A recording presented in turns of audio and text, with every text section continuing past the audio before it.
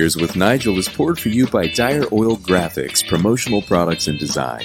They cover your brand bumper to bumper with graphic design, promo products, and print. See what Dire Oil Graphics can build for you at direoil.com. That's DYEROIL.com.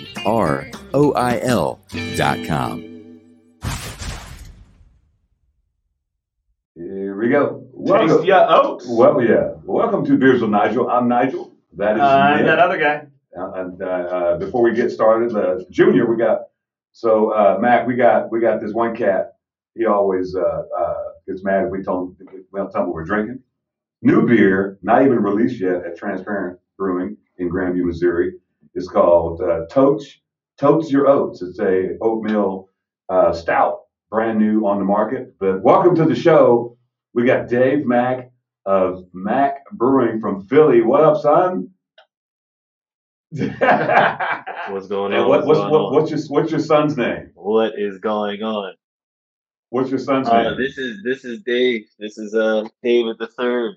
Oh, the third. Third. Okay. All right. Keeping it. This is you guys. You guys must be special. This is the first time you ever wanted to sit here with me. Look, it's Nigel, man. Everybody loves Nigel. We'll take that as a Dave the Third is on here. How you doing, bro? Man, exhausted, but are you? Great. It's pretty exciting. Man, just it's so much. I don't even know. I can go and I can start rambling. I'm gonna just wait for you guys to ask me questions because it's a lot going on. So tell us about Mack Brewing. Tell us where it is, how it came about, that sort of thing. Because I've known about it for a while, but we're trying to get some people in the Midwest to get hip to what Mack Brewing is. So tell us who Mack Brewing is. Mack Brewing Co. is up and coming brewery and planning, so to speak, coming out of West Philadelphia. Our first release, well, not release, but our first beer that we've got to the lips of the people is our Mack IPA. 10%, not the typical. I don't call it a double. I don't call it an imperial. I just call it IPA. Because at the end of the day, all my friends, none of my friends take craft beer spots with me. So, and if they do drink craft beer, a lot of them do not like IPAs. So right. my whole thing was to one, bring more of my friends of Black people to craft beer. I went to college in North Carolina. I went to college in Charlotte. And Charlotte was not what it is right now when I was in school, when it comes to the craft beer scene. And I remember when places like Salute had just opened, and they wasn't even on diners, drive-ins, and drives. They wasn't even on there because they didn't have food. It was just beer. It was a bottle shop. Right. And I walked in after I graduated, and they had this whole other side and this. So it was the idea behind Mack Brewing Co. was to really, like I said, bring more people to the culture, from my culture, to bring it to Philly. It wasn't a lot. I didn't even know all of the other Black-owned breweries before I went to Fresh Fest, but I knew we didn't have any in Philadelphia. Right. So now I'm one of three in the state. You have Harris Family Brewery in Harrisburg, and you have two locals that's also in Philadelphia as well. So just to be in company with those guys and just to be a trendsetter when it comes to my state, my city is pretty dope. And get to have my son watch me, so that's a whole nother great feeling in itself. Dave the Third. Dave the Third is in the house. There's no better pride than he just poured himself some chocolate milk. So he's drinking on the show. I ain't mad at it. There you go, clearly. So very resourceful 4-year-old.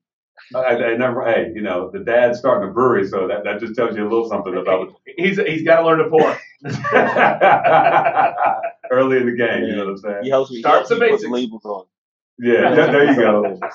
So, what got you into? If you think back to when you started liking craft beer, what got you into? We asked everybody that comes on here, what was that beer that you were like, because we know we were all drinking some, some bullshit before, right?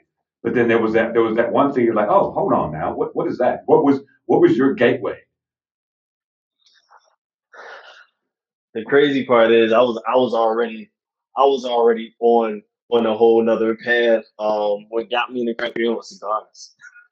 Really? Really? And I was smoking cigars probably. I was not probably. I had been smoking cigars since I was about 10. So by the time it was crazy, my parents would probably beat my ass if they seen me with a pack of cigarettes. But a cigar, no one ever said anything. Because that's And better yet, classic. I couldn't even buy a pack of cigarettes, but I could buy a cigar.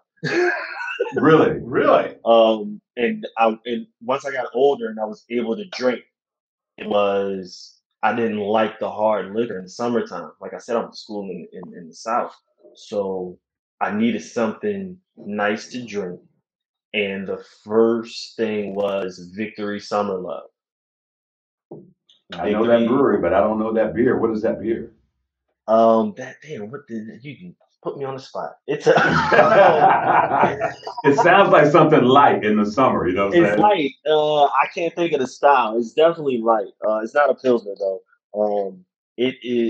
That's Victory Summer Love, and then it was Brooklyn Summer, Brooklyn Yeah. Love. It Yeah. was something from Brooklyn Brewery, and from there I got turned on to this small microbrewery in Philadelphia named Nottingham.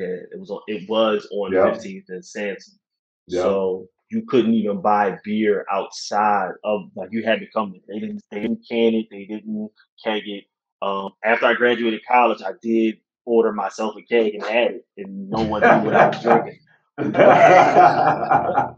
But that's what got me on. That's what got me into it.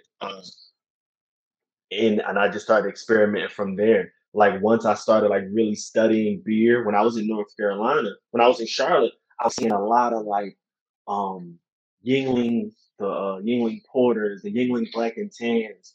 And I'm from Philly. And these are not typical like Yinglings that you see in stores. Yeah, So in same my here. mind, I started like, being a acquisitive person, like, well, why the hell is all of this Yingling here? And I don't never see this when I go home. I gotta go Right. way out, whatever to go get this. And then I started like, oh, Yingling, I don't know if they'll do, but Yingling had a brewery in like Florida or something like that. That was like bridging the gap between, Philly Right. and in the South.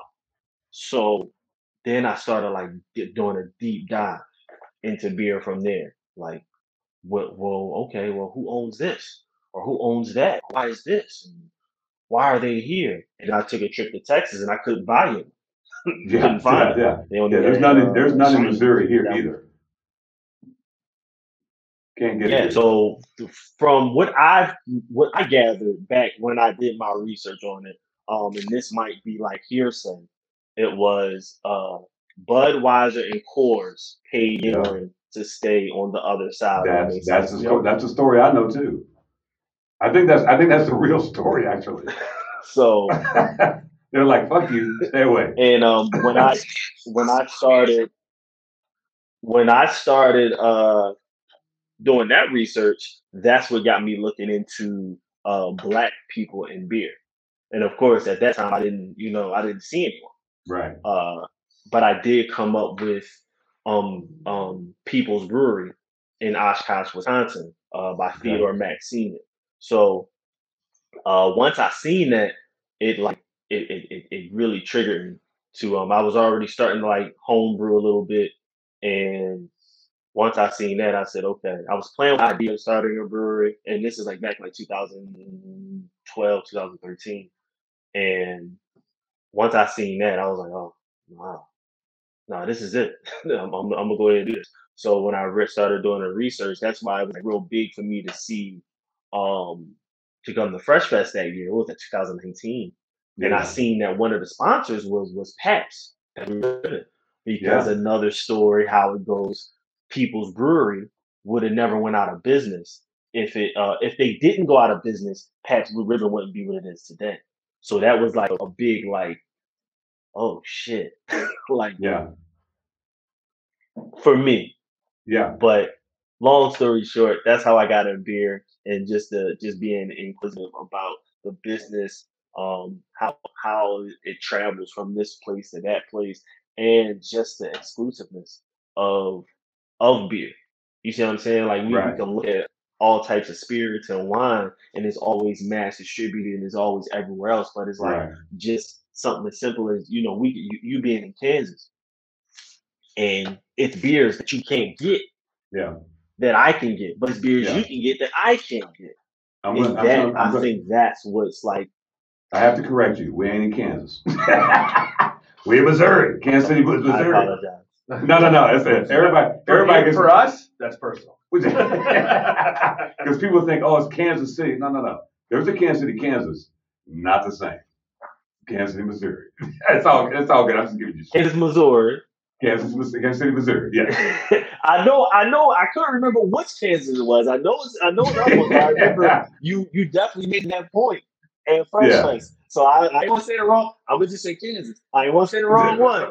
Now, if you say Kansas City, you're good. You covered everything because it's all love between both states. You know what I'm saying? There's the state line is actually a road. Yeah, Gotcha, state gotcha. line road. One side of the street is Missouri. One side of the street is Kansas. That's a real thing. And you know what's crazy? I went to school with someone from Kansas City, Kansas. Yeah. I went to college with one, and he was. I know the beef between. I really guess that's why I'm just going to say Kansas. So where did you go to college at? What was your major? I went to Johnson C. Smith University, in Charlotte, North Carolina, and my major, believe it or not, was music business and technology. Makes sense. So- Now you're a brewer. Can I tell you something? My first job out of school was with CBS Radio. Really? I don't know anybody Yes. with a music business degree that stayed in music business. What Man, was your master plan? What were you thinking when you were going to do that? With that, I started. Well, it wasn't until I got to college I wanted to be a producer. I love music. So from being in college, once I started like being in the studio with other like artsy people, I realized, okay, the producer, not for me. Executive producer maybe, because I'm not about to sit here and argue with you about this snare drum, that snare drum, and why we shouldn't use this. I'm good. Call me when you're done the song, and then I can start from there. So that was the first step. That was sophomore. So you want to be And Diddy? Man, like I never wanted to be known, so I never wanted to be in the spotlight. I wanted to be behind the scenes, Right. dig back in the book and read about me. I really wanted to be an A&R.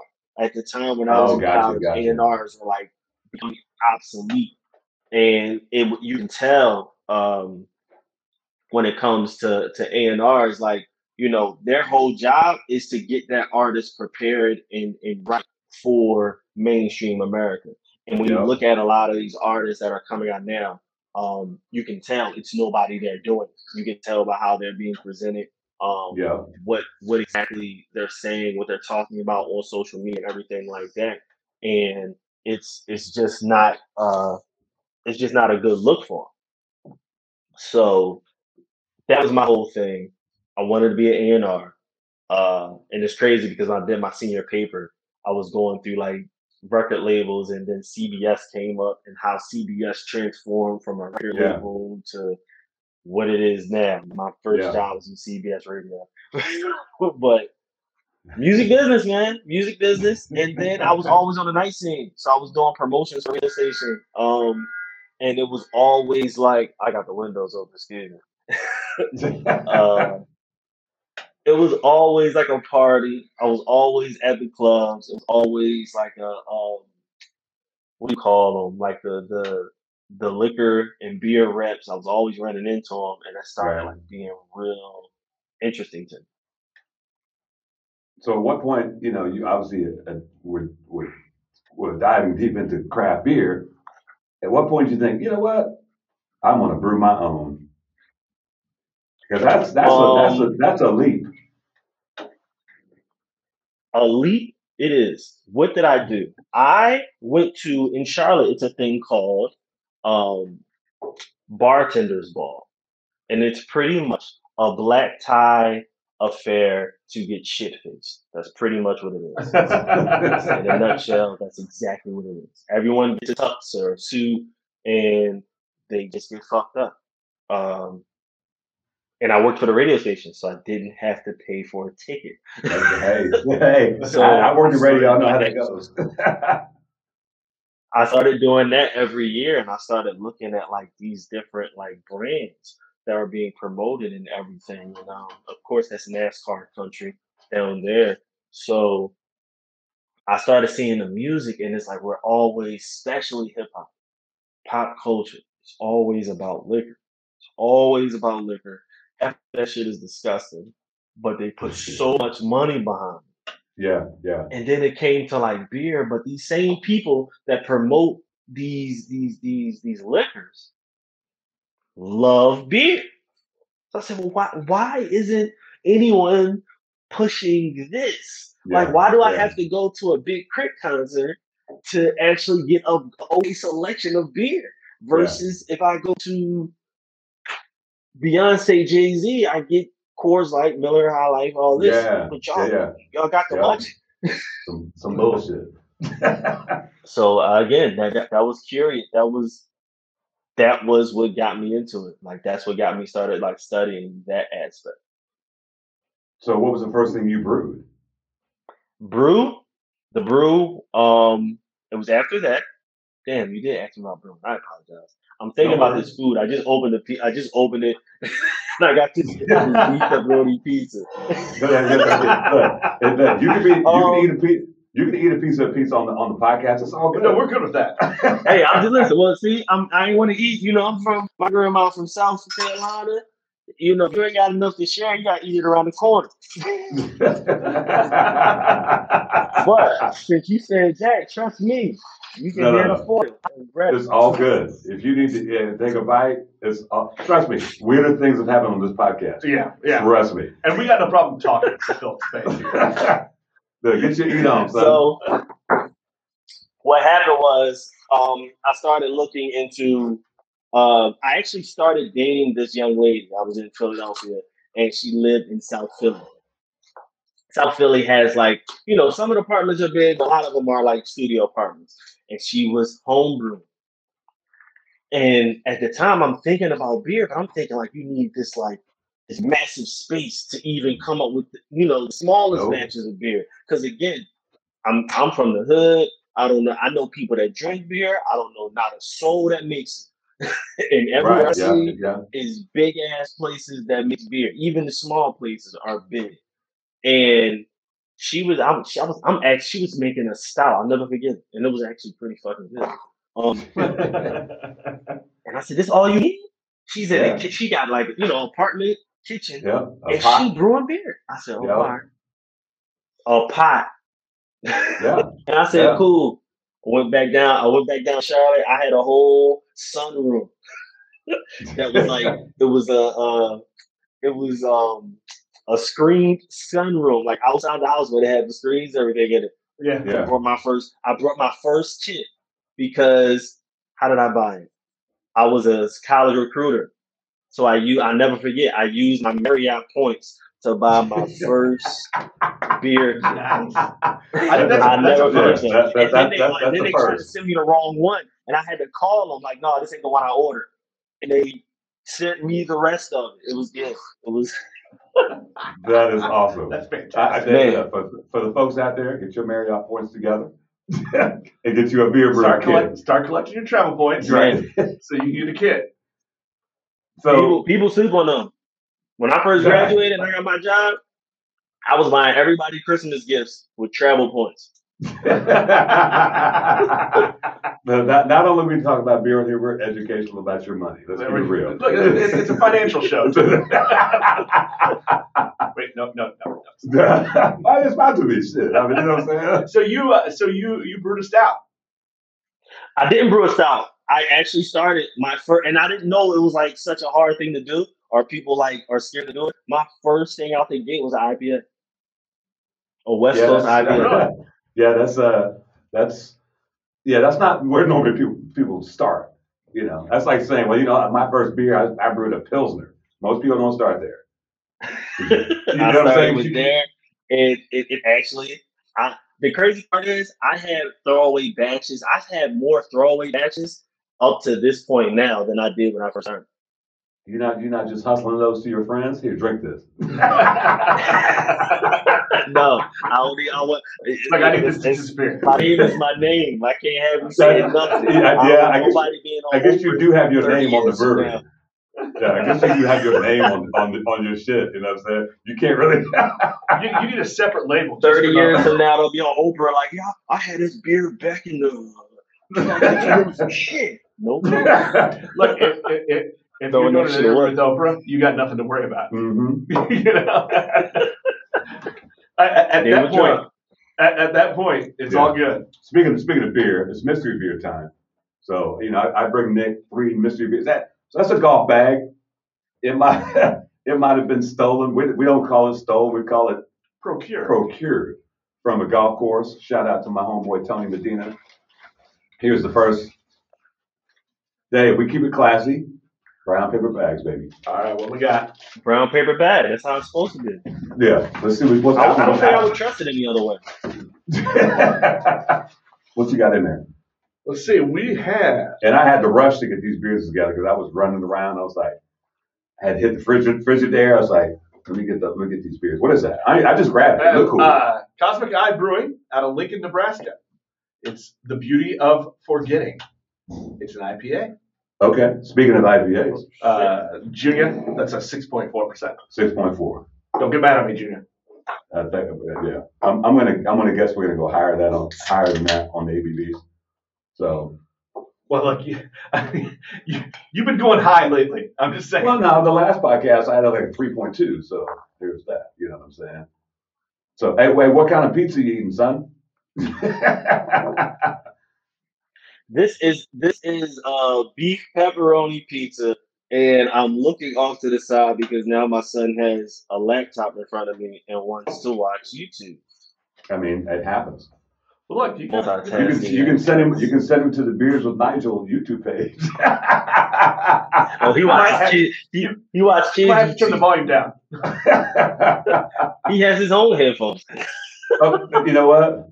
You know that's all kids should have their own headphones. Let's see what this is. My boy was at least 13 when he first listened to the Beers with Nigel. Nice nose, yeah. Daddy, what does shit ton mean? 50-11. Oh, that's tasty. Yeah, that's what I have. That's yummy.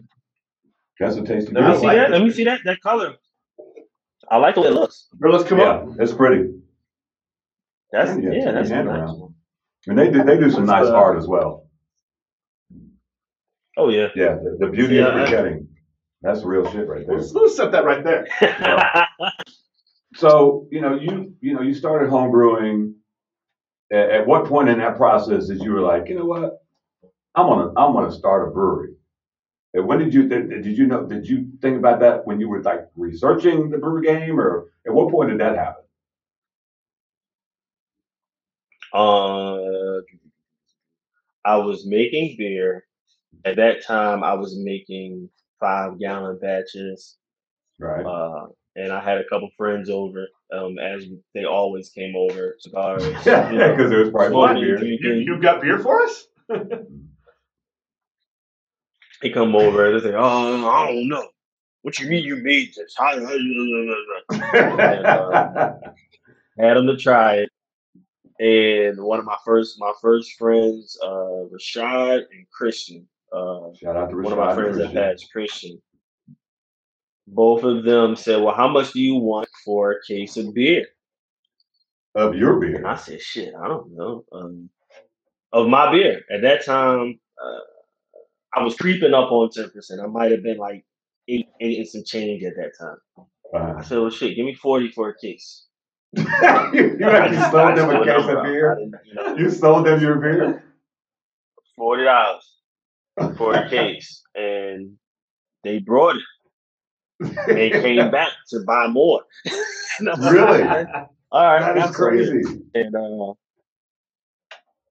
And went from there. And I hit the ground running. And because I moved around a lot, it's crazy talking about the Midwest because I lived in Wilberforce, Ohio for a while, for a short period of time. I was moving around so much. That's why it took so long. It didn't happen until I actually came back home to Philly. So I was in Charlotte. I went from Charlotte, working for Johnson C. Smith. And then I moved to Ohio, Wilberforce, Ohio. I was working for Wilberforce University. And I went from Wilberforce to Shaw University in Raleigh, North Carolina, which is 2 hours away from my school. And then from there, I went to Elizabeth City to work at Elizabeth City State in North Carolina. Right. And from there, I came back home. So I started the company. I started the LLC in North Carolina. So you were brewing all this time when you were moving around? Yep. I was moving with beer. Like I had beer and like I'm Have like, beer will damn, travel. I gotta have this sitting. Had it sitting in the cardboard. I'm like, all right, I gotta figure out how we're gonna look. Where you gonna put that at? Listen, you can fuck everything else up. Don't break this. Don't mess with my beer. Don't mess with my beer. Like in Ohio, I moved with beer. Bottle. Really? That's amazing. So you've been brewing for a moment, for a hot minute. At what point you're like, you know what, Mac Brew Co. is going to be a thing? When did that enter your mind? Was that why you were home brewing? You just needed to get someplace to settle and do it, or when you were like, I'm going to do this? I was actually coming up with so many crazy names. I was trying to be so creative with having a name for a brewery. Like that's what I was doing. That's what took me so long too, because I didn't know what I was going to call it. I need a dope ass name. And it wasn't until, because my name is actually McMullen, but all my friends just call me Mac, and that's how I spell. And one of my friends, my friend Isaiah, another friend from school, he was just like, why don't you just call it Mac? I was like, I don't want to use my name. He was like, it's not your name, but I see what you're saying. But why don't you just call it Mac? And he was a comm arts major. I was a music business major, and we always had classes somewhat together. So, and we in that major, we have a saying: "Kiss." I know they probably use it everywhere else. Kiss. Right. Keep it simple, stupid. Right. And that's exactly what he said to me. Just keep it simple. I mean, he had some other profanities in the middle. But and Mac Brewing Co. was born. How long ago was that? And I filled out the paperwork. Yeah. So how long ago was it? We came up with the name. How long ago was it that you started Mac Brewing Co.? Like on paper? Yeah. Legal. Keep it legal. 2017. 2017. Oh, yeah, 2017. I was working at Elizabeth City. Yep. So do you have a physical Mac Brewing brewery now? Man. Excuse me. No. Working on that. But you do have. But you're getting it to the people. Yeah, I've been on your Instagram, and people with cases of your shit, man. You're brewing it somewhere. Where are you brewing it at?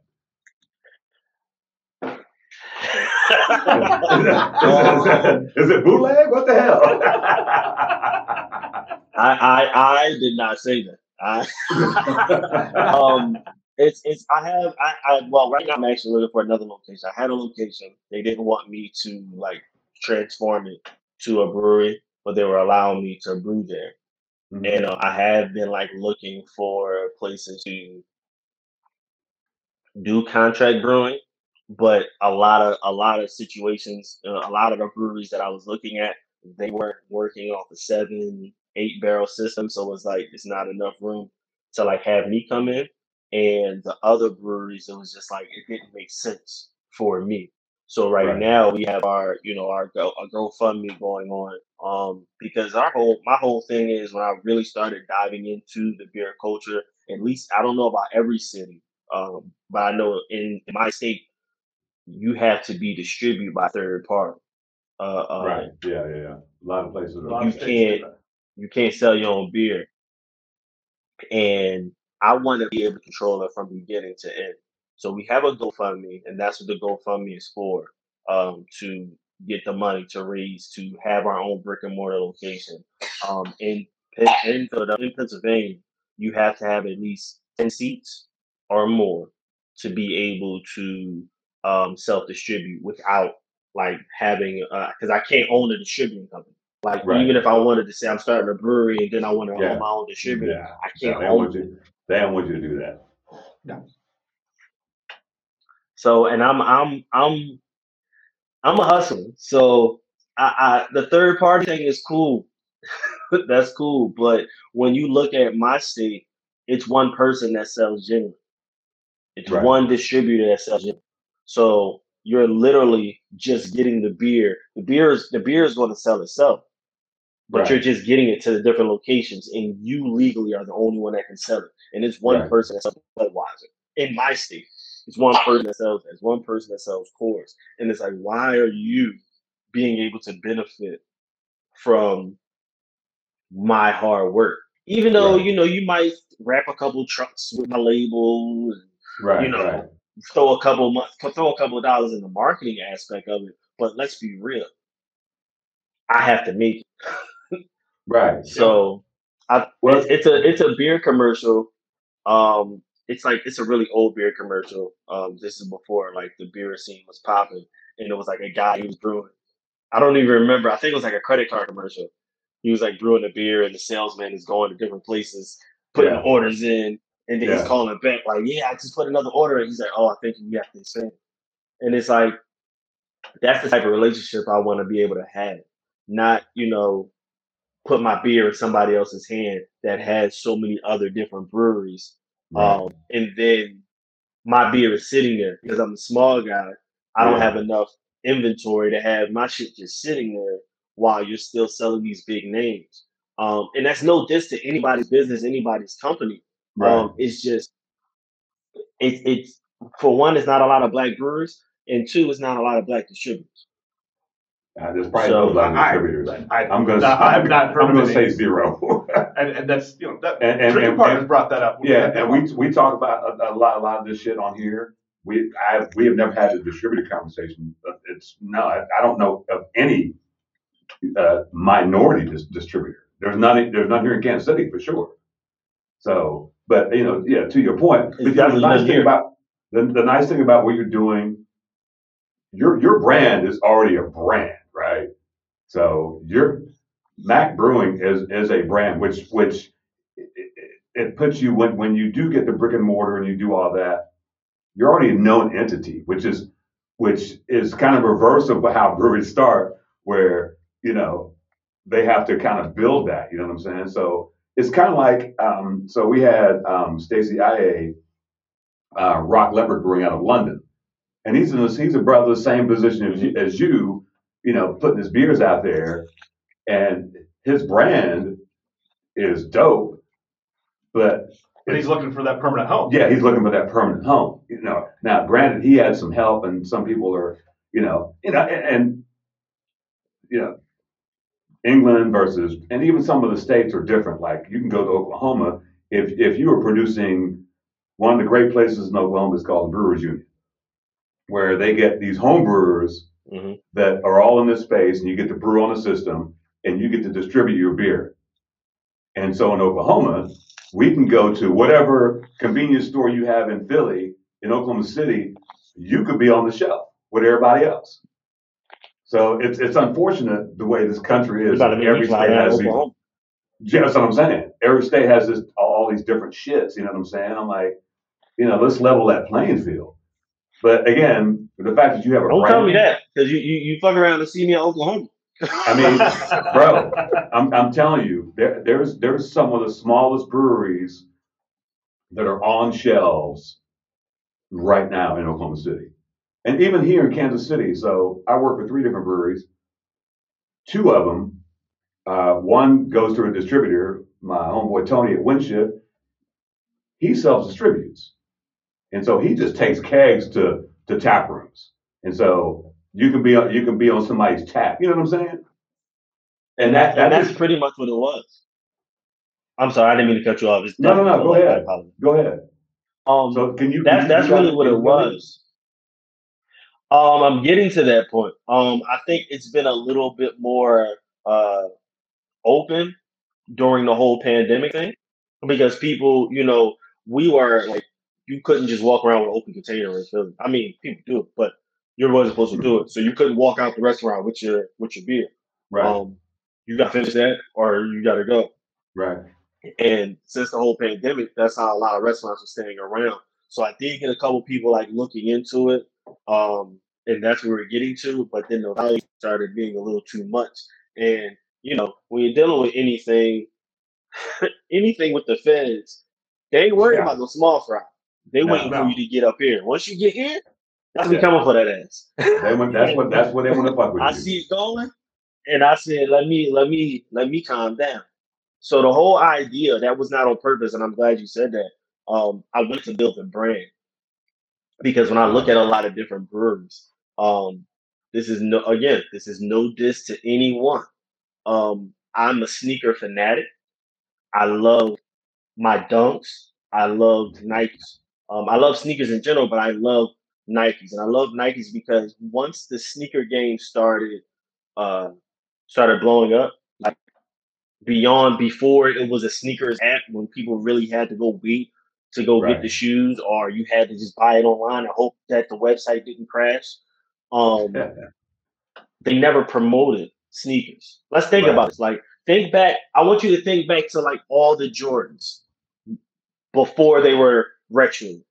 Right. You seen a player playing in a pair of sneakers at a Right. game, Right. and I'm still trying to figure out how the hell do we even notice the sneaker that was on his feet looking at an Yeah. analog TV? Because you look at some of them old games, it's like, how the fuck could we even keep up? This shit's hurting my head. When you look at some of the old games with ESPN, There weren't any commercials. No, I mean that wasn't a thing until the Jordan. it wasn't a thing. The player played in the shoe. Then it might if you're looking in the late 90s, it may be a commercial, or you seen a player playing in the shoe, and then you walk past a Foot Locker or something, and you seen a Yeah. poster of Yeah. the shoe was Yeah. on the way. Or a And magazine or you ad or seen some a shit. poster, stuff like that. Then they started coming out with commercials and things of that nature. But after that, now you have less people watching TV. I see an ad on my phone, I'm turning it off and turning it back on because I don't want to see any of that. So now what they started doing was they were sending shoes to influencers. I'm Right. gonna find the sneaker blog who has the most following, the most views, and I'm gonna send them this sneaker that cost me maybe $5 to make, Right. but I'm about to charge $250 for it. Right. What am I losing with that? I'm not paying them to do anything, but they're so excited to have To this get shoe some before anybody else. to get some free shit. Yeah. Now they're going to talk about.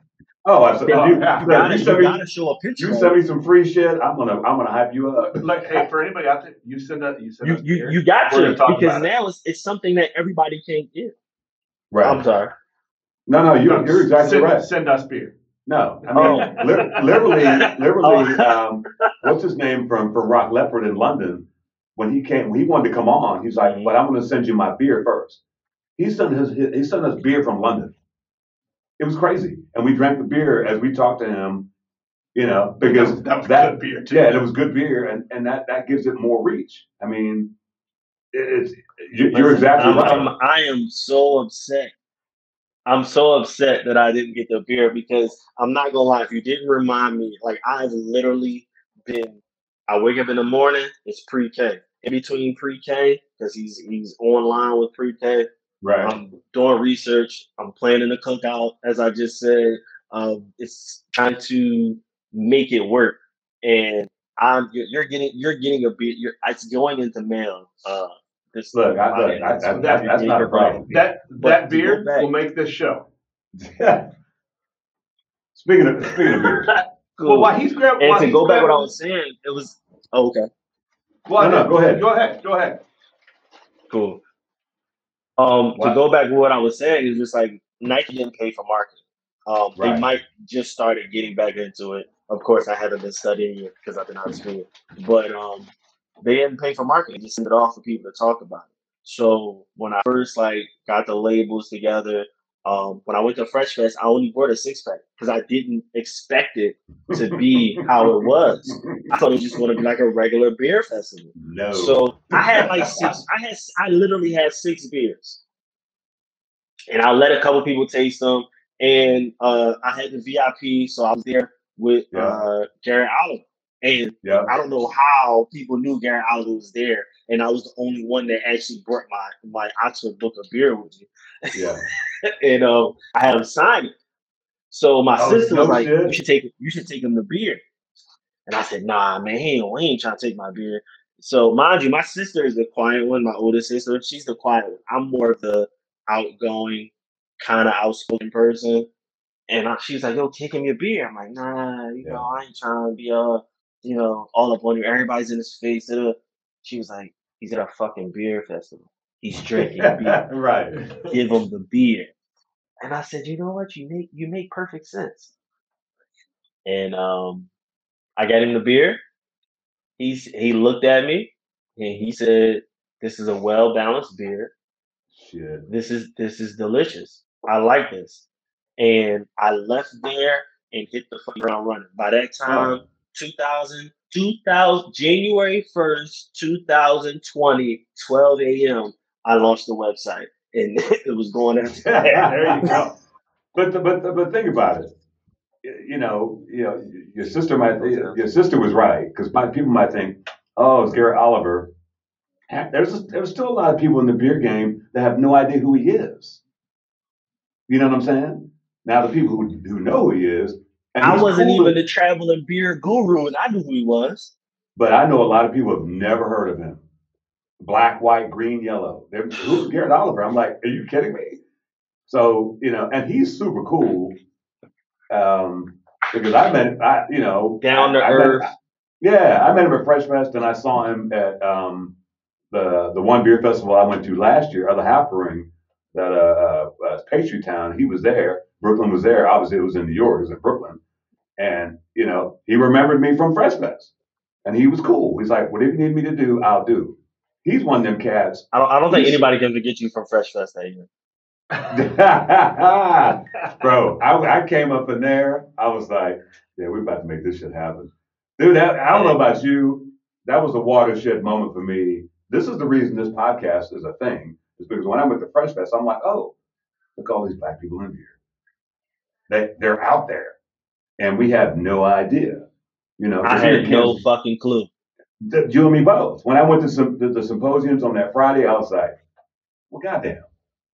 So, and literally here in New York City, there's maybe a handful, maybe 8 or 9 brothers, sisters that are into beer, and I'm like, oh, we're missing a whole audience, you know what I'm saying? So this year, me and Nick will be there. We're going. So are you going this year? Barrel and Folk? Yeah, of course. Okay, so I just got off the phone with Trogs and Harrison. Oh yeah.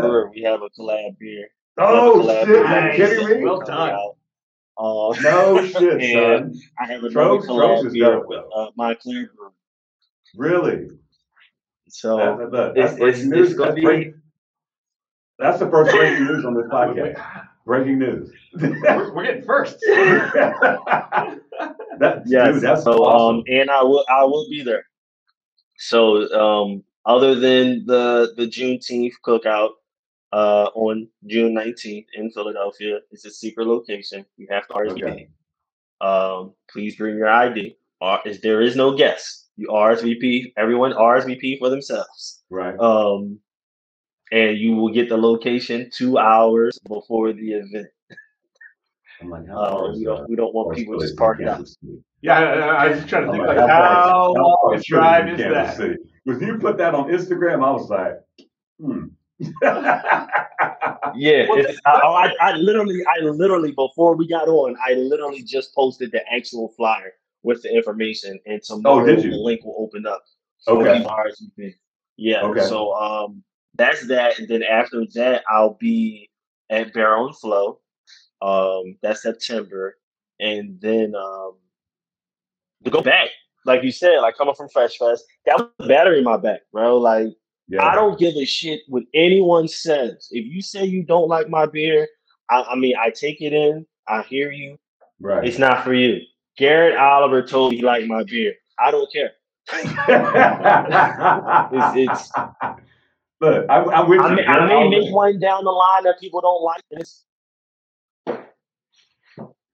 Yeah, that's some crazy validation from one of the 19 master cicerones in the world. You know what I'm saying? I mean, he would, and he's the type of guy, because when I talk to him, you know, he's like, there's some beers here that are really good, and there's some beers that are not. He keeps it real. I mean, why blow smoke up your ass if you're trying to be a brewer and your shit ain't good? You know what I'm saying? Hey, keep it G with me. If you don't like it, if it's I think I'm on Untappd, and I didn't know how easy it was to like get everything on Untappd.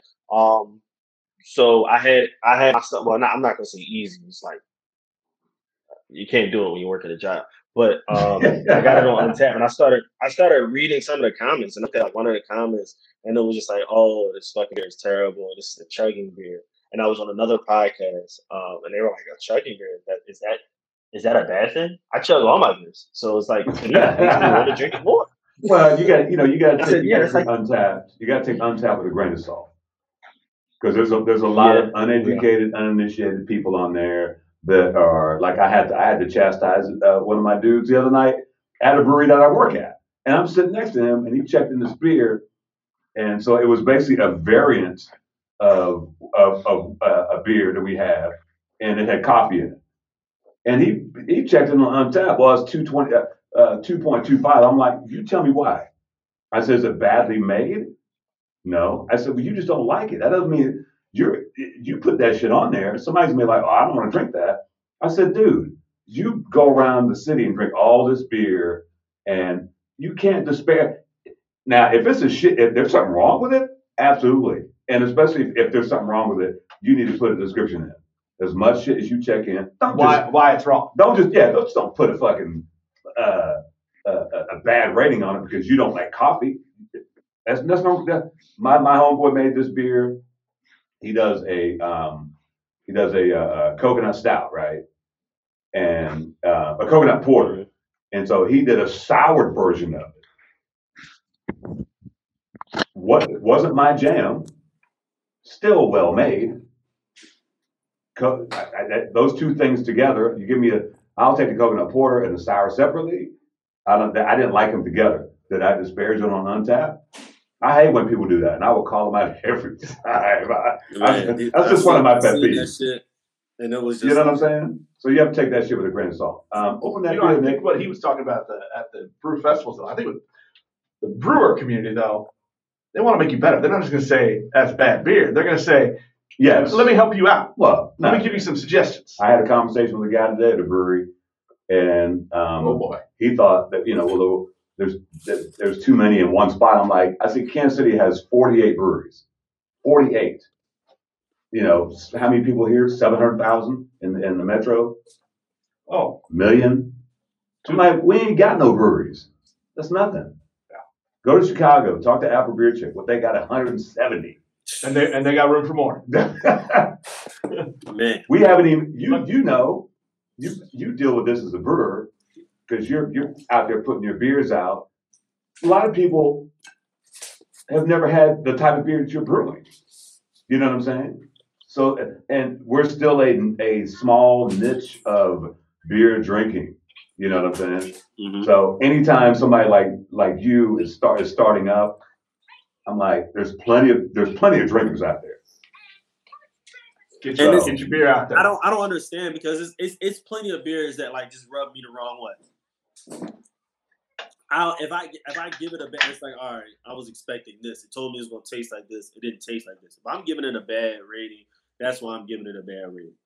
It just wasn't for me. I'm not really. My sister is more of the porter drinker. I do drink porters, but that's not my go-to. I like IPAs, but when it comes to my IPA, it's a more of a the hop is going to hit you more on the back end. Mm-hmm. It's not a front heavy beer. It's not a West Coast style IPA. I don't know what style of IPA I would put it in. Maybe I'm creating my own lane with it. I don't know. But I think we take IPAs and people just go fucking overboard with the hops. It's like, bro, won't you go get a dictionary? Not Wikipedia. Go get a dictionary and read what an Indian Pale Ale actually describes. Fair. It's a bit of a hoppy flavor and aroma. Not trying to burn the back of my fucking throat. That's fair. That is fair. When I talk to people, even beer enthusiasts, and they tell me, well, I wouldn't name it an IPA, or I wouldn't call it this, or why didn't you call it a double? Okay, let's not get caught up on the triples, the doubles, and blah blah blah. I've seen a lot of people call something a double that's fucking 7.5%. Absolutely. I don't know why you're calling that a double, but hey, who the fuck am I to tell you what to name it? You know what I'm saying? It's beers named and do all types of crazy shit.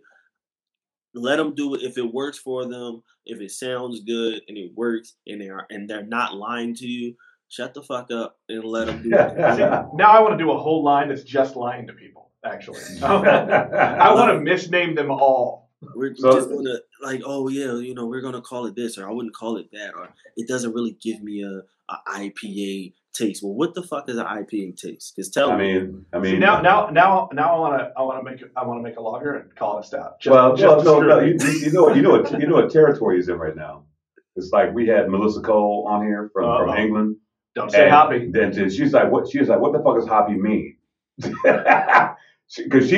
Because her story is she had this great story when she first started judging beer. She went to this. It was all dudes and her, right? And she was like, I taste what she said, rhubarb or some shit. Yeah, I mean, she went total detail. Yeah, and they gave her shit, and come to find out it was a rhubarb beer.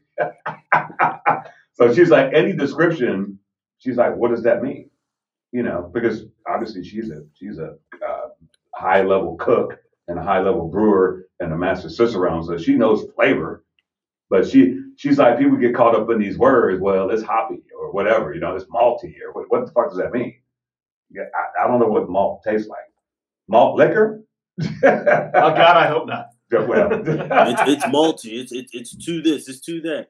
If you taste that, you know what that tastes like? That's fucking alcohol, asshole. and it's probably a very strong or high gravity beer. That's why it's tasting like that. Yeah, I could have used a couple different, agents to slice it up. Maybe a different variety of hops, or change up the grains a little bit to probably try to cut that a little bit. But just say you don't like the taste of boozy beer. You don't want to feel like you're drinking. Yeah. Well, this one right here. I don't get that. I like all boozy. This one ain't boozy. This is glorious. Beach Pies from Cross Strain in Omaha, Nebraska. I'm not even sure it's a sour. It's a sour key lime pie. Yeah. What? I love key lime pie. Yeah, and it tastes like this is glorious. It tastes like graham cracker and shit. It's really well done. That's actually a really good brewery I've been to a couple of times. Yeah, they do wonderful shit. You become deep Midwest. I mean, Midwest is definitely beer country, but bro. But you come out, we're gonna do a tour. We'll take you around. Listen. Let me get. I got a few more days. Let this fasting get done. Only thing I'm bringing is gallons of water. So you're a smart man. Two beers, one water. It took a lot of college years to get it right. You got to be educated to do that. So is your go-to style like IPA? What else are you brewing right now? Right now I have and the only reason I don't have it, I'm sending that to you guys as well. It is a lemongrass and honey ale, and that is 14%. What? Hold on. How the hell did you get it to 14%? What the hell? Did you boil the shit out of it? What did you do? Man, honey. Okay, Really? okay. The sugar. I got you. And the crazy part is, I was just telling John over at Trogs not too long ago, like, I was actually trying, because everybody was so scared of my IPA because it's 10%. They were scared of it. And I was just like, all right, let me make something quote unquote more drinkable. You know, it's something more drinkable. I want to drink more than just one. God. All right, cool. So I tried to create something around like 6-7%. Right. It came out to be fucking 14. I tried to make it more drinkable. What happened was, but it's actually, if you got taste it, it's like if I didn't tell you it was 14%, you would have knocked it back, and then and then, oh shit, and then try to stand up. Real. Yeah, it's actually dope. And then I have a very, very, very limited damn, I can't even think about what style this is. It is a I'm having a brain fart, excuse me. You can do it. It's 19.6%. What? Why can't I think of the fucking name? I mean, does it need a name at this point? I think you can just name it 19.6%. It's 19.6%. It's a high noon. I'm really trying to think about the style of beer, and I'm really having a brain fart. It's oh man, whatever. It's high noon. You can look it up on what? Here we go. It's on Untappd. Why? Are you gonna look it up? I can't think of it. I gotta look up my own beer. Isn't that's a piece of shit? I mean, that happens. I look up shit all the time. I think actually we did pause the show once just to look something up. Yeah, was that the year-end show? It might have been. Yeah, our poor attempt at a look back at the end of the year. Hey, Junior. Barley wine. Why couldn't I say barley wine. Right on. Right on. It's a barley wine. It's an English barley wine. It's 19.6%. I just sent it to somebody, and the can was actually perfect. And they got it, and it was like, damn, they're about to explode. So that's a dope one as well. But that one, so right now, we took the stickers and everything off. If you said you were going to the website, the stickers got you, free gift. It was a 6-pack. Right. Now we're just doing the GoFundMe. So we have different tiers on the GoFundMe that get you different beers. So it's like $70 to $100 will get you a 4-pack of the IPA. And then from 101 to like 200 is the IPA and the lemongrass. And then as you're going higher, then you get a 4-pack of everything. So once once the high noon, that's what it's called, high noon, the barley wine is gone, it's gone. Yeah. And because I really wanted to focus on one, so I make a lot of the IPA. The lemongrass is definitely going to be the next one that I start pushing. And I really want to start pushing that like once I actually get a brick and mortar, because I don't want to just have like 2 beers. Like I know this one, how people are building their brands and building their breweries. I don't want to be a guy with an up and coming brewery, but I have 5 beers out here. Right. If I have collabs, that's different. But I want to focus on to the point that I can make this in my sleep. Then you get to the next one, and I want to just build it up slowly, because my goal is to not have 20, 30 beers on tap. It might be, a couple that you can only get limited edition, special editions that's only going to be at the tap room, just to bring in more traffic. And then you have, the ones that's always going to be around. But I really just want to build the brand, and I want people like Yuengling. You don't think of another style of beer. You think about their lager. You don't think about right. But, yeah. So when they came out with that other shit, I was like, Yuengling makes other beers. You see what I'm saying? And they've been making it for a while. But only like the first time I came across like that shit was in Pennsylvania. You know what I'm saying? Yeah. Like even like you remember at Fresh Fest, it was like the Paps had something over the there. Paps had that coffee shit, right? Yeah, I'm like, I didn't know y'all made this. And it was, and as much as I didn't want to love it, I did love it. And now it's come here, so they do a Pabst coffee beer. Never heard of this. You can get it at Fringe. It's delicious. Yeah, I have trouble looking past the Fringe beers. I got that beer in a pack of Pabst socks. That's what I did. You got the socks. The socks. I still got them damn socks. So what's your obviously the brand is there. So when you open, when we posted that we were going to talk to you today, shout out to our girl Lana who promotes who we're going to talk to, and she did her due diligence. But you have almost like a master plan of what you want your brewery to be and how you want to be in the beer scene. Tell us about that. One, I want to be in West Philly. West Philly, the gentrification in West Philly is fucking insane right now. Houses are going for like $250,000. That like literally, I don't know how. I don't know. Right. So a lot of people are getting priced out. And when it comes to that, like where I grew up at, it's always been like the corner stores. You have the state stores because we're liquor controlled. So you can't just go to a gas station and get a beer. You can't do that in Pennsylvania. So they have these corner stores that just has like, your 211s, your Old English, all your more liquors and things of that nature. You have the bars and you don't really see the breweries. And right. You don't, first and foremost, you don't see black people in the breweries and you don't see breweries, period. So I wanted to kind of change the narrative in my neighborhood, right where I'm from, where I'm surrounded. I'm right. close to parks. I'm pretty much where you want to be. I'm from West Philly. Like it's basketball courts in the summer, got girls there. it's a real thing. Have you had any pushbacks? Has it been hard to change that narrative and get your story out?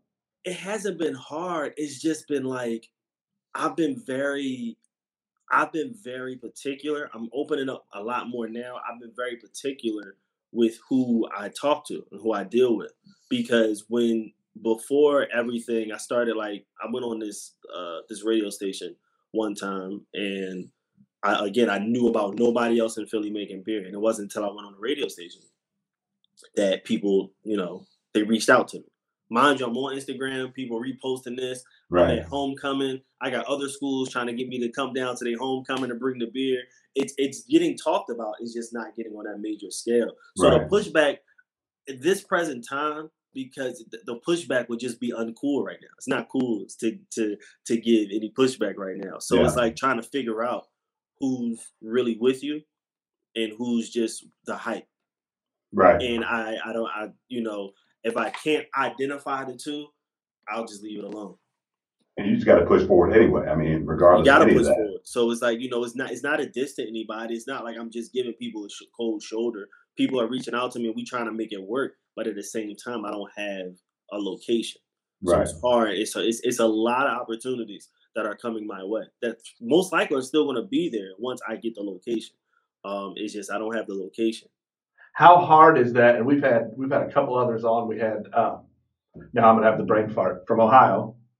Sizzle.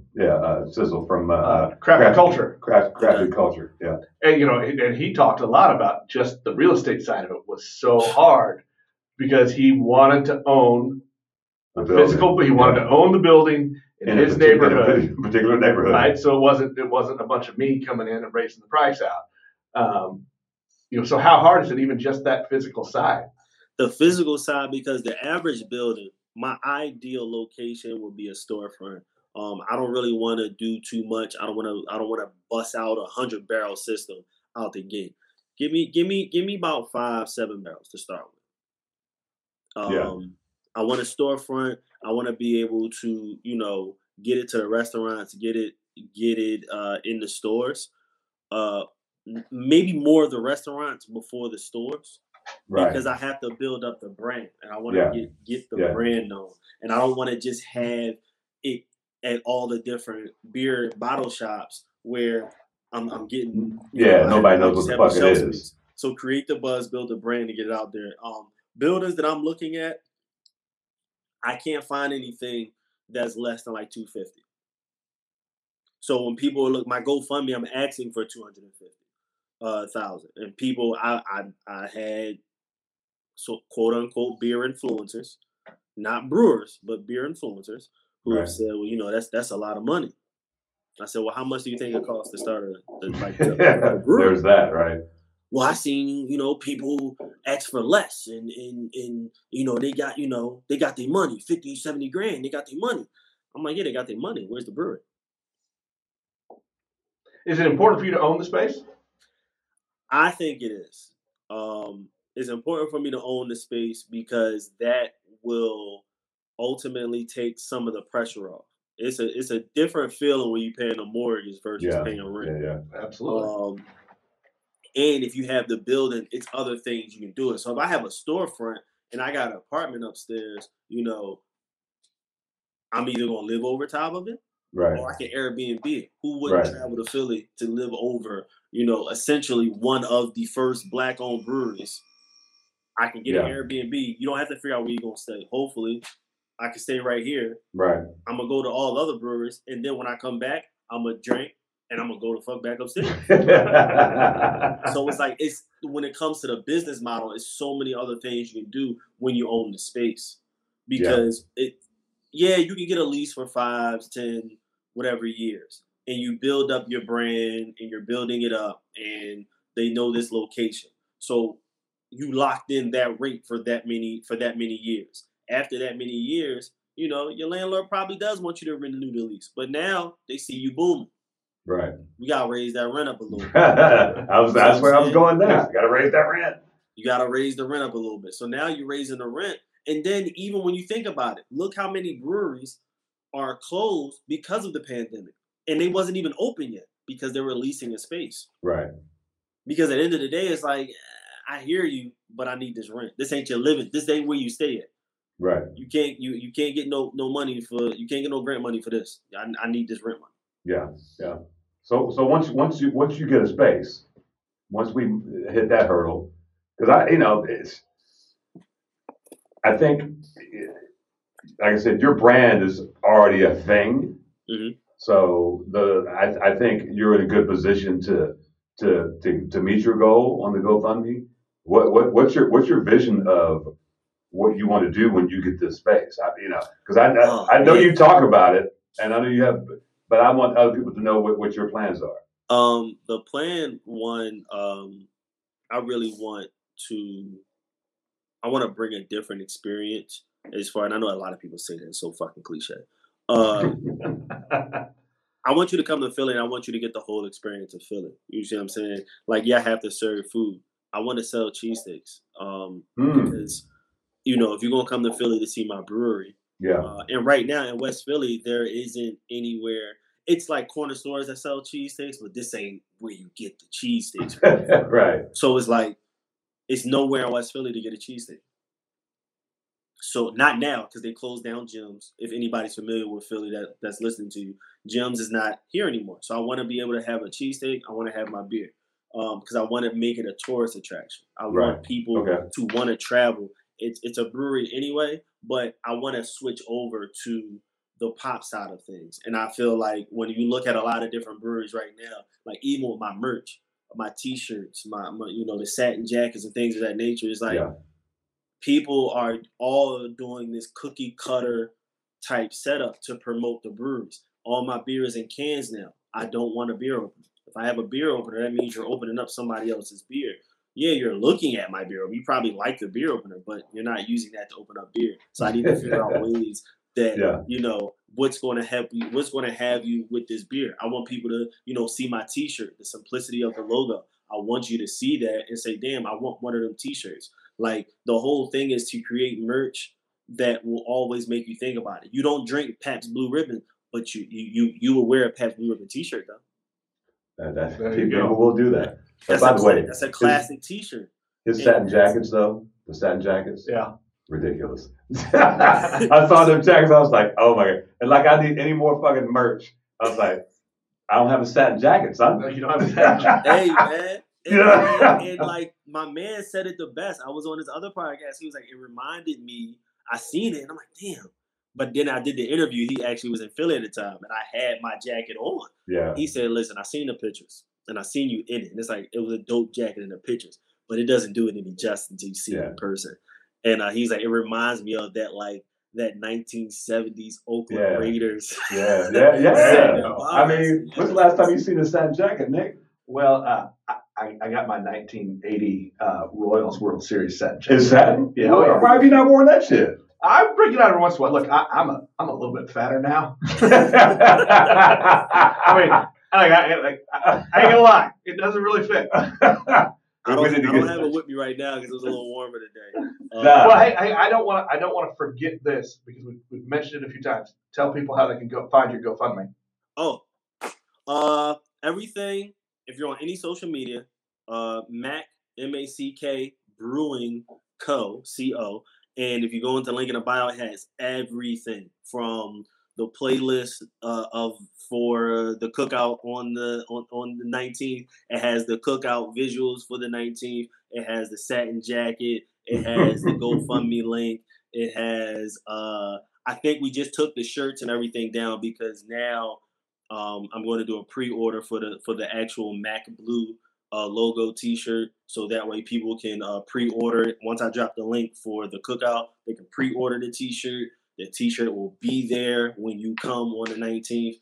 Of course, we have to have a cutoff date because I don't want you to think that you're going to order it the day of and the shirt's You're not pressing T-shirts at the cookout? I ain't pressing T-shirts. I can't do it all. You know what I'm saying? Now, I'll tell you one thing. You ask me what I want to do at the location. Don't be surprised if you see me with a brick and mortar and T-shirts flying from the back as well as the beer.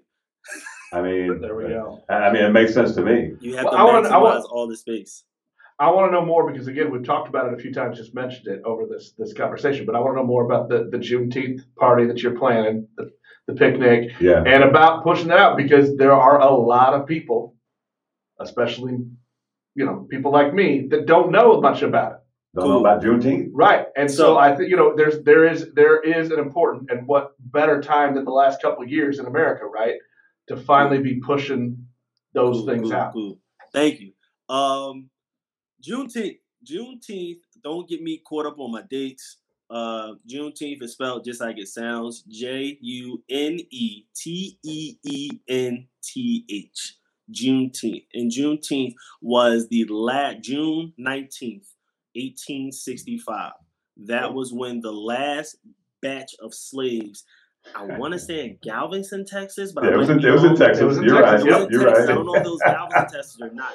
But it was in Texas, and that was the last bit of slaves that found out they were free. Yeah, and it has nothing to do with shunning July 4th. But when it comes to a lot of African Americans, July 4th, it's not. You can't say about being free and independent because we were still enslaved, and we were still enslaved because it wasn't until 1865 that the last group of Black people found out they were actually free. So in all actuality, the slave owners knew they lost the war and they knew that they were free, but because it was free labor, right? They kept it kicking. Are you saying so now when it comes the white people in America took advantage? They took advantage. So when it comes to Juneteenth, I was actually just throwing a cookout. I was supposed to do one last year, whole pandemic, wasn't doing it. Yeah. This year, I was literally just throwing a cookout for my friends and my family. Just come up, kick it with me, let a few of them try the beer. And I think I was getting my windows tinted. And I was sitting there, I was like, fuck it, I need to come up with events. And what better way of coming up with an event for the brand is to have a cookout. And, the world is opening up a bit. We still going to be outside. It's cookout weather. Fuck it. Throw a cookout. And literally, like the post that you seen from the tweet, I literally was just tweeting it, thinking about it, and said, "Fuck it, I'm gonna do it." And literally, so this is why it's been so busy. I'm really planning a cookout. It's really it's just West Philadelphia, born and raised. Because when he posted it, it was the Fresh Prince. I was like, really? I see what you did there. Well, those of us of a certain age. Right, yeah. People of a certain now, everybody knows that shit now. That's true. It doesn't matter what. It's all on HBO now. Touche. Yeah. Did you watch it? Look, speaking of HBO, did you watch that reunion they did? I watched it. Wasn't that crazy? It was. I like to finally get that out. What happened to Aunt Viv? It was just like, even as a kid, I'm like, because nobody really knew. Nobody knew, but nobody asked questions. It's just like Rudy. Nobody asked why Rudy went upstairs and never came back down. It's like, damn, that was crazy. And to be young and gun ho, like this was like your last. You was broke. Yeah. And you changed, and you kind of like that's how you came back to being who you was, and you had someone that you really fucked up their livelihood. Yeah. So we're gonna give this Nick this last beer. He's gonna be very excited. But as he does that, man, next time y'all interview me, I need to be in town. Oh, but we know that's how this all started. But then COVID hit because so where we are in the studio, it's actually an old post office. And this was the vault. Yeah, it's super dope. The bomb ass acoustics. Yeah. In the summer though. Yeah. Oh, it's hot right now. It's hot right now. It ain't that damn hot. I'm a fat man. You ain't fat. You're portly. Oh boy. Boy. Now a little theme of the show here is I'm a Service Brewing fanboy. So we have 2 female-owned brewers in Kansas City, and Courtney Service. Shout out to Courtney. She does so many different beers. So for I feel like she's doing a new beer every 3 days. Well, she released 4 beers today. So good Lord. So that one is speak on it. We got Coconut Aztec Alchemist. It's an imperial stout. It's 12%. Woo! I want to be her. That's my kind of girl. Yeah, she's bro. Look at everything she does. Yeah, she's so good. She's on one. This is the woman that went at the good open. This is the woman that at the homebrew festivals, I would look for her. So there's a big festival here as a brewery called Crane Brewing in right outside Kansas City, and it's a homebrew festival, but it's also professionals. So they got the homebrew tents and they got the professional tents. And well, also that's another thing about me. I didn't go through the homebrew phase. I didn't go through like the homebrew festivals. Like my friends, I was trying to win people over that didn't drink craft beer. Like my friends were Bud Light, Corona, right, and Coors Light. They didn't. It wasn't too many ventures.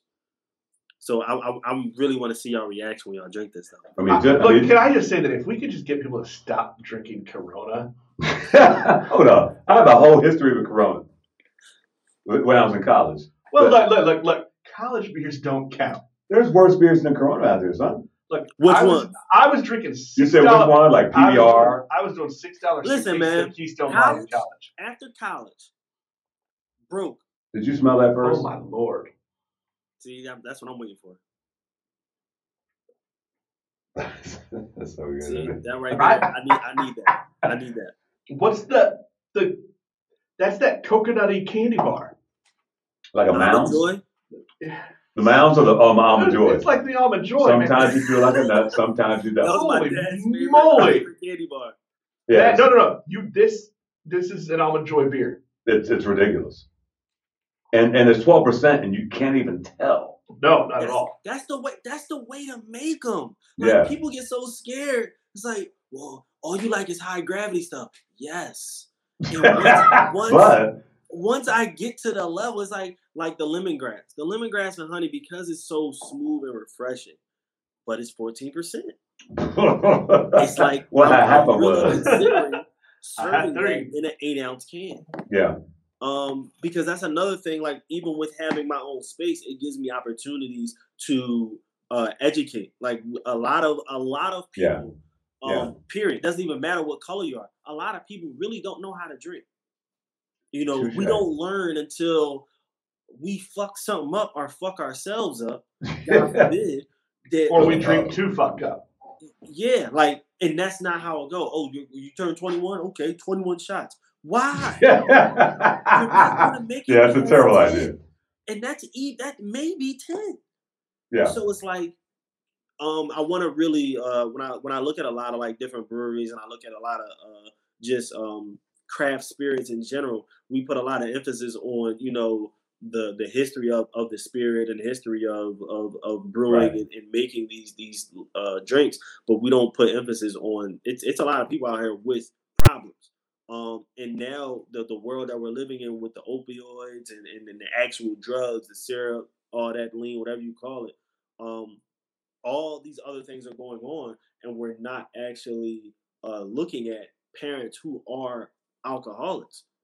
Just because they go to work every day or this and the third, they might just be functioning alcoholics, but they have a whole family, and you don't know what that family structure is like. And now that craft beer is coming to the forefront again, we're always pushing and promoting drinking, and we have jokes and we drinking all the time, high noon, blah blah blah, beer pong, and we're making drinking fun, and nobody should feel bad about having a good time if you're enjoying yourself responsibly. Let me say that first.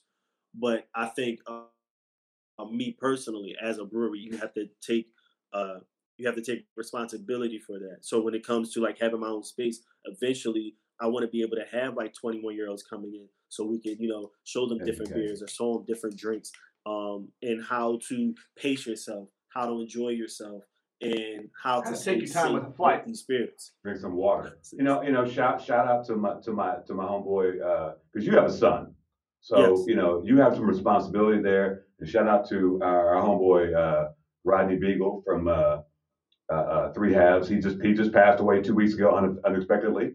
Head brewer at this brewery. His sons are probably 9 or 10. But one of the things we talked about when he was on the podcast, where it was, we asked him, well, what do your sons think about you being a brewer, right? And he's like, they love it, but the one thing I'm going to do is, educate them how to drink responsibly. So, that's exactly what you're doing right now, and again, you've got a young kid, so he's looking to you to see, because you're right. A lot of people do abuse, this shit. I have somebody that thinks I'm a narcissist and an alcoholic because I like to go to breweries. I'm like, no, I'm neither of those. And actually, I'm gonna say this: hanging out with Nigel at a beer festival is a lesson in that. Like, you are not hammered or crazy to beer festival. So Dave, when I was at Fresh Fest, I went to the Bottle Share on Friday. At the Bottle Share, I didn't stay there that long because I was like, nope, because I went to a Steelers game. Saturday, I went to the VIP. Yeah, I was trying to do the full Monty. Yeah. And so the beer festival was more. Yeah, I drank some beers, but I probably talked to more people. I didn't have time to drink. It was about interfacing with these people, even at the symposium, Friday during the day. They had that first symposium. We went downstairs, went to the bar. I met Day and Ed, drinking partners, and all these other great folks. It wasn't about drinking. It was about interfacing with these people of color that I didn't know even fucking drank beer. Because even Kansas City's 30% black. Mm-hmm. Who's at the breweries mostly? 0.7% of the black people. Yeah, me. It's me. Bro, it's me. We got one. Shout out to Des. We got one black female assistant brewer. She's a beer tender as well. But you can go to all 48 breweries, and you might see maybe one or two people of color at each time. We know for a fact that right now, besides Des, I don't know any other people of color who are even serving beer. You know what I'm saying? And that's kind of what messed me up when I was in Charlotte, because it was like, yeah, it was in my mind that I wanted to brew beer, but just getting the questions on, like, learning more about beer, because it's just me. I can Google and watch YouTube, but I'm here and I actually like to go out and drink beer. I like to buy pitchers of beer. And sometimes my pitches of beer are not $20 because I don't want what you have the special on. I want the 60-minute, and I want it in a tower. Yeah. And it's like, you don't know how many times I've been to places that like sell towers and shit, right? And I'm like, yeah, I want that in the tower. Oh man, I don't even know how to ring that up. Me and my manager. Like, so when I would go and ask questions at the breweries, that's kind of what turned me off a little bit. Just me. Because they would always like, give me these fucking funny looks, or just like be very condescending on how they would answer my questions. And I'm talking about as a consumer. I'm not even a brewery. I'm not even in planning. I'm just a consumer. So like when I was like talking to a lot of people and I was like saying I wanted to start a brewery, and especially when I ran into like black people that were actual beer drinkers, like, oh, you need to just go to the breweries. I'm like, I'm good. Right. Like it kind of just like rubbed me the wrong way. And not saying, again, this has nothing to do. Everybody's not like that. Right. Let me be the first one to say that. Everyone is not like that. But when you go through it at different places in the over world, and over, it kind of turns you the fuck off. At least you're like, fuck, right? Like, fuck this. I'm gonna just do it myself. And that's why we're talking right now. Well, we've asked this question to a lot of guests, but how do you though then, as you're looking to open your own place, how do you then expand that audience? How do you get more black people to come into the tap room, or women, or women, gay, or LGBTQ community? I mean, like how do we broaden it so it's not just a bunch of bras with beards? I think honestly, the way we're going about it now, bringing it more to the forefront. Being able to talk about it on these podcasts, bringing it mainstream. Right. I think this is, going back. I don't think it was this many podcasts, this many like beer influencers that were this popular back in 2012. Bless little Dave. He's watching. He's locked in, man. He's locked in. I don't think it was that many people back in 2012. So now when you're like, absolutely. When I'm looking at Instagram, even like with just going to Explorer page, like if I just grab my phone and look at the Explorer page, somebody's on there with a beer or talking about some type of craft beer. And that's what's going to bring them there. That's what's going to bring more people there. We're talking about it. It's more black beer. It's more black breweries opening up. And at a certain point, you're not going to be able to talk about beer without going and doing some research and doing some and having us pop up. It's impossible. Right. Like, I'm sorry, as an individual, just my name alone, Google don't pop up for shit for me. You Google my whole name, it's going to be a white guy. It's not going to be me. You Google Mac Brewing Co. and it's a whole bunch of my pictures. It's like, oh, right. This is real. This is a real thing. This shit is unbelievable. Like, to see, like, to hear you talk about it, like, as a brand, and like, oh man, you're getting your name out, this and the third. Like, bro, this shit is unreal to me. Like, I still don't believe it. Well, I think it's time to believe there it. Yet. It kind of goes like to, Marcus from Weathered Souls. When he did Black's Beautiful, when we had him on, this was that was not his expectation. No, his expectation originally was to do one beer at his brewery. And then his mentor, Jester King, was like, yo, you can make it bigger. So remember his goal was, he said, I want 12 breweries to do this beer. Well, his goal was because he wanted to do something, but he didn't feel like he could be in the forefront because he was focused on his business. But his goal was like, I'm going to do, if I can get 12 breweries to brew this beer.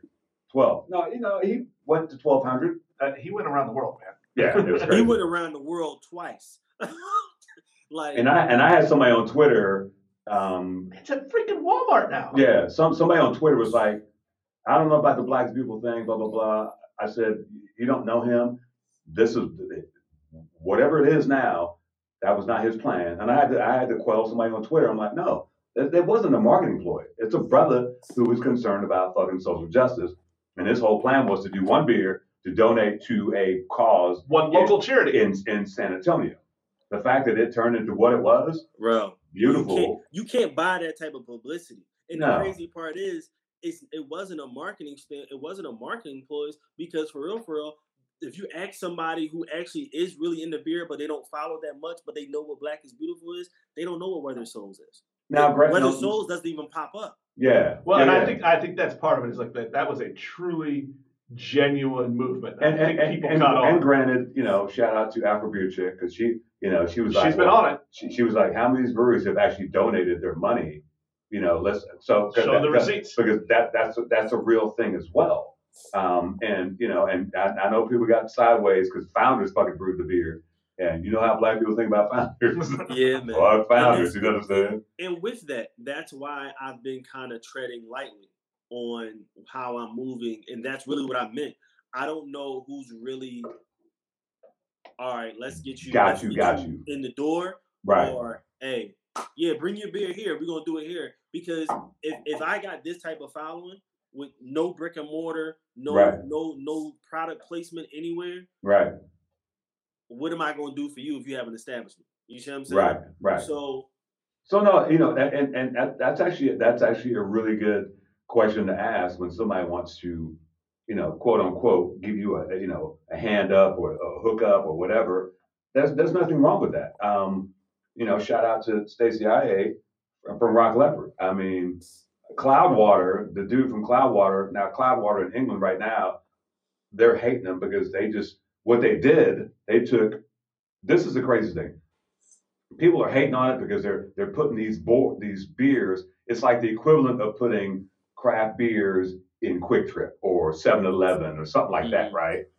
But what Cloudwater did, they took four craft brewers that didn't have spaces, that were small, put them in a 4-pack and put them in these stores. That just changed the game for all 4 of those breweries. So it's a mixed 4-pack of all these breweries, and it's either a woman, a Black person, a gay person in a 4-pack in the store. No. People in England are tripping about it. I'm like, no, they just put these people on a stage that they couldn't get on.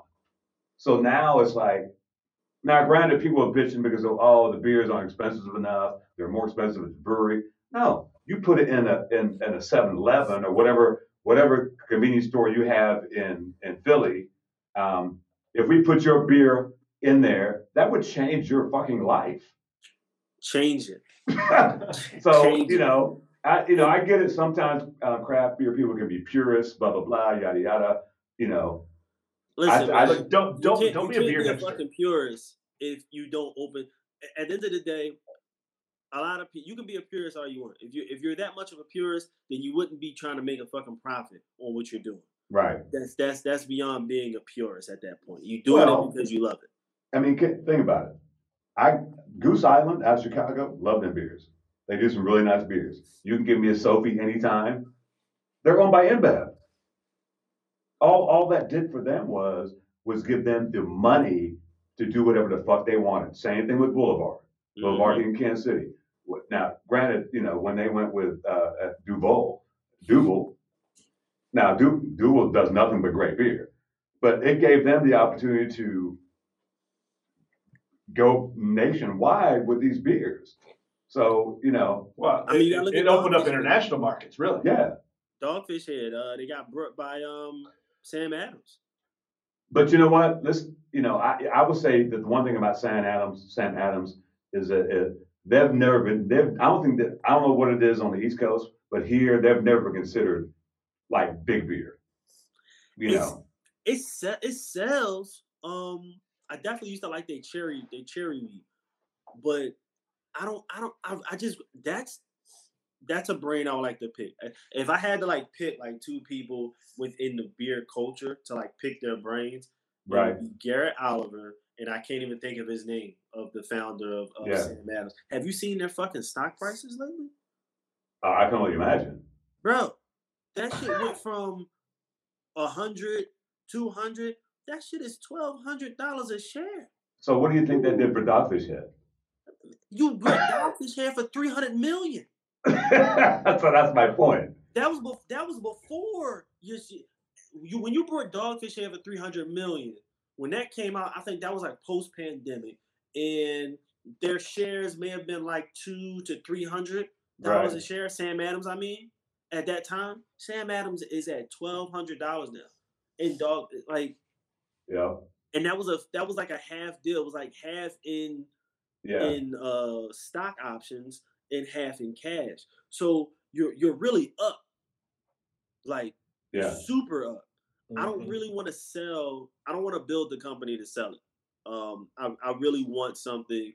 I want like a Yuengling. I want some 100-year. But even Yuengling just did a deal with somebody so they could be across the country. Mm-hmm. That just happened because I said, they're still independent. I remember they were beefing. It was like Sam Adams a few years back. Like Sam Adams, the biggest independent beer, and like Yuengling was just like, yeah, you're public, so you really don't even know how much beer we actually sell. But until I came to Pennsylvania, I had no clue how big Yuengling is and how old they are. And it's still family owned. It's crazy. It's still private. It's like that's the goal. Yeah. But I don't want like a massive place, But I talk around a lot. To go back to your question, the idea once I get a brick and mortar location, the next step is to make a move. I don't really want to get into a lot of restaurants. I want to get on airplanes. Oh shit!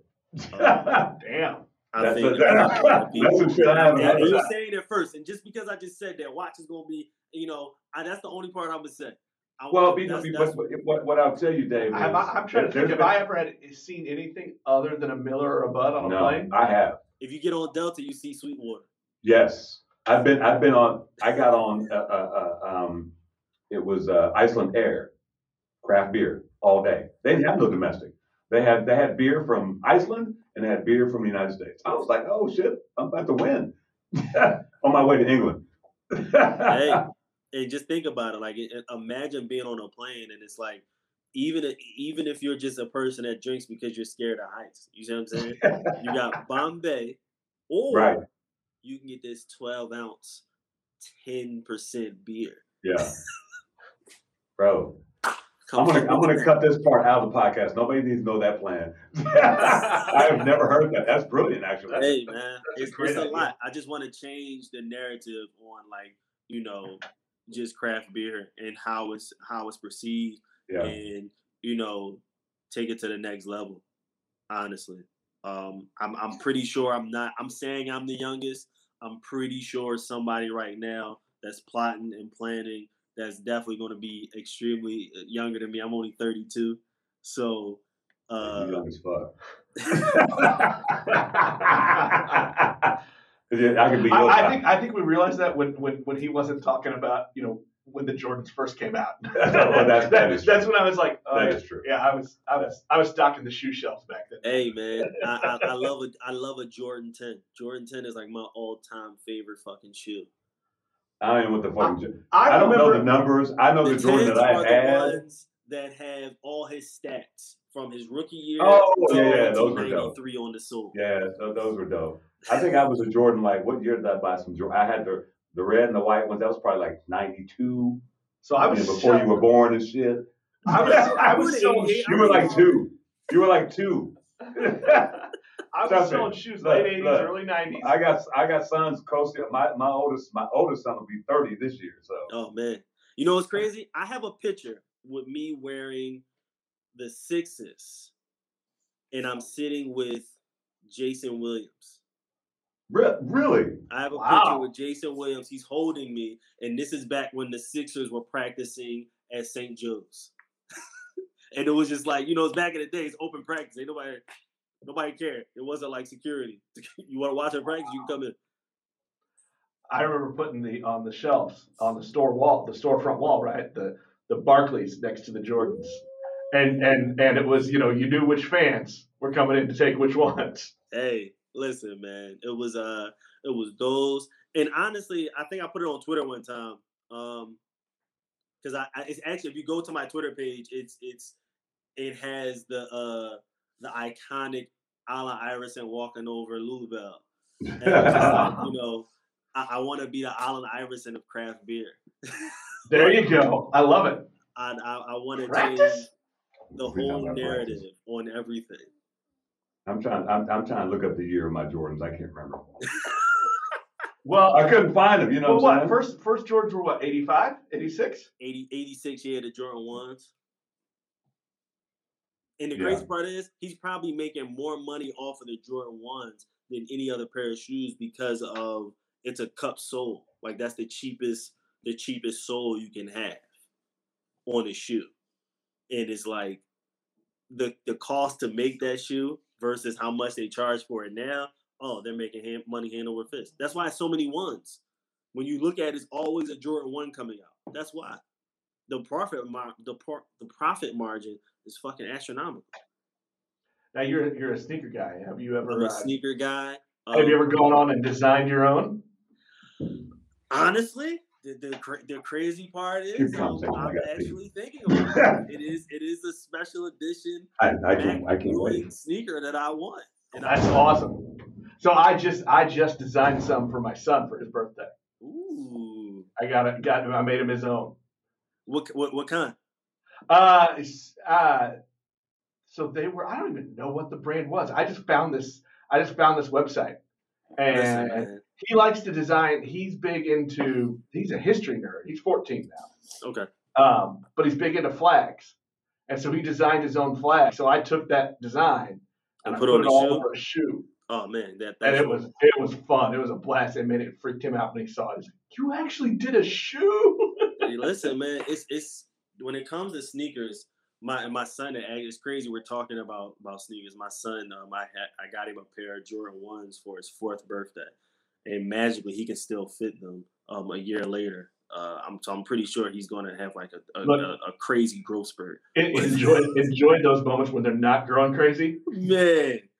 It was one time he just had different pair of shoes because we kept having to buy shoes because he just plays so much.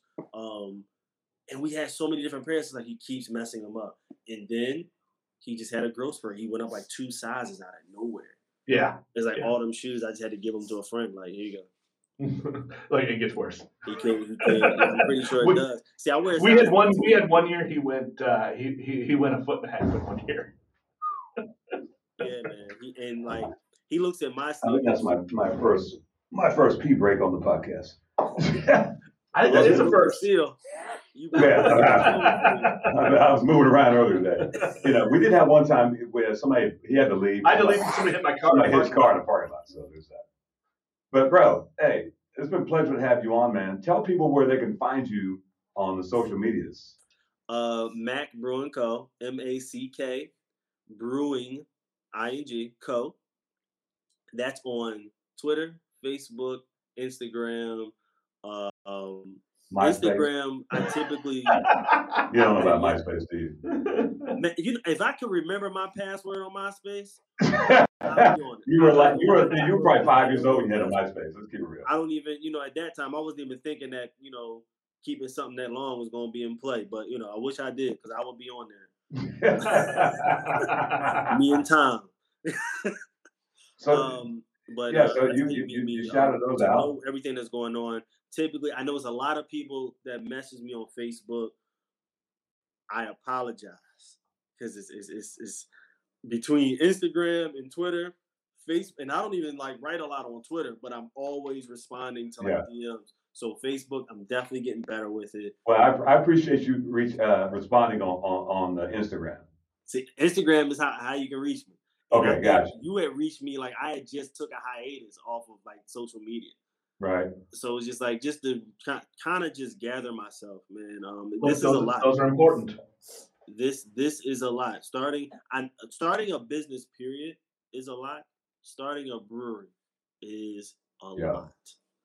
And I don't think people know how strenuous it is. If you ever need some advice right here in Kansas City area, I think I'm up to 8 friends who have started breweries in the last 3 years. Listen, you about to make me fly out. Bro, I'm telling you, have a sit down. I got a buddy. He's opening one. Shout out to Brad Steele and Broken Hat. 2 weeks. He opens in 2 weeks, and then I've got some homeboys who are this year 3 years in. We're talking 8 people. So if you ever need some on the ins and outs, the one thing about the Kansas City brew scene, it's all love. It's all love. Said that. You listen. If you didn't do anything else, if it wasn't for COVID, I think you would have a lot of people in Kansas City. Because when I met you, it was like, all right, listen, this is all dope. This is great. How can we get y'all to Kansas? I really was about that, though. Can we just come to Kansas City? Nigel, because listen, how can we get you to Kansas City? What's up? You trying to come? Yeah. Like, I'm with it. Like it's like, listen, and it's only grown. It grew last year. We added maybe 4 breweries during COVID. I was gonna say maybe half a dozen. We had no breweries close here. We did not lose a brewery during COVID. You know, shout out to my dudes at Diametric. They did this event. Knock on wood when I act like it's over. Yeah.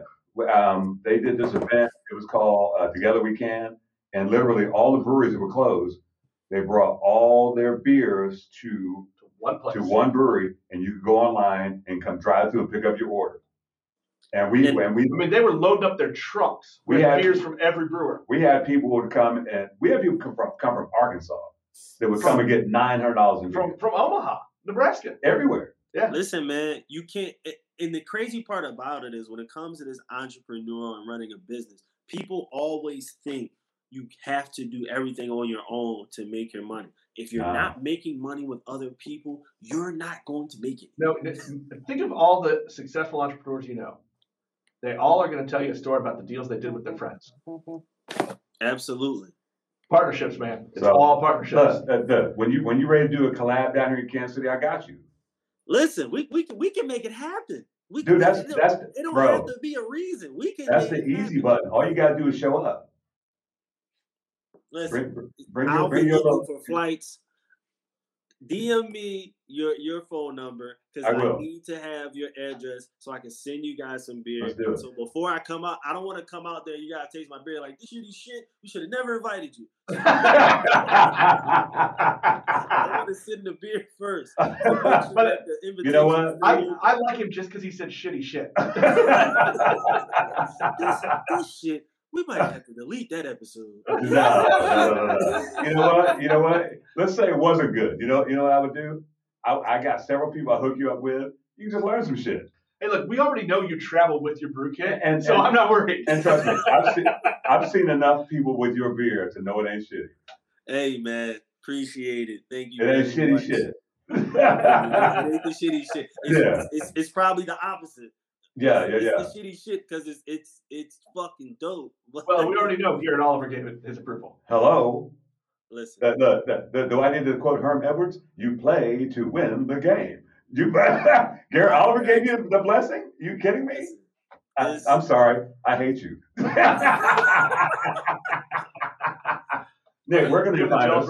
We're going to find us. You can find the Beers with Nigel podcast at Beers with Nigel on Spotify, on Apple Podcasts, Google Podcasts, and just about any of your favorite podcast apps. You feel like watching us? You feel like looking at that's way more fun. Well, that watch pretty face. You can watch us. I mean, you got a face for podcast. I got a face for radio, man. You can watch us on YouTube, on Vimeo, or Facebook. Go to our website. Facebook? I think we put it on Facebook. Oh, we got merch as well. And we got some merch. If you want your beer gear, check out beerswithnigel.com. We ain't got no satin fucking jackets. But I'm telling you, I'm going to look at making one now. And you know what else, Nigel? This.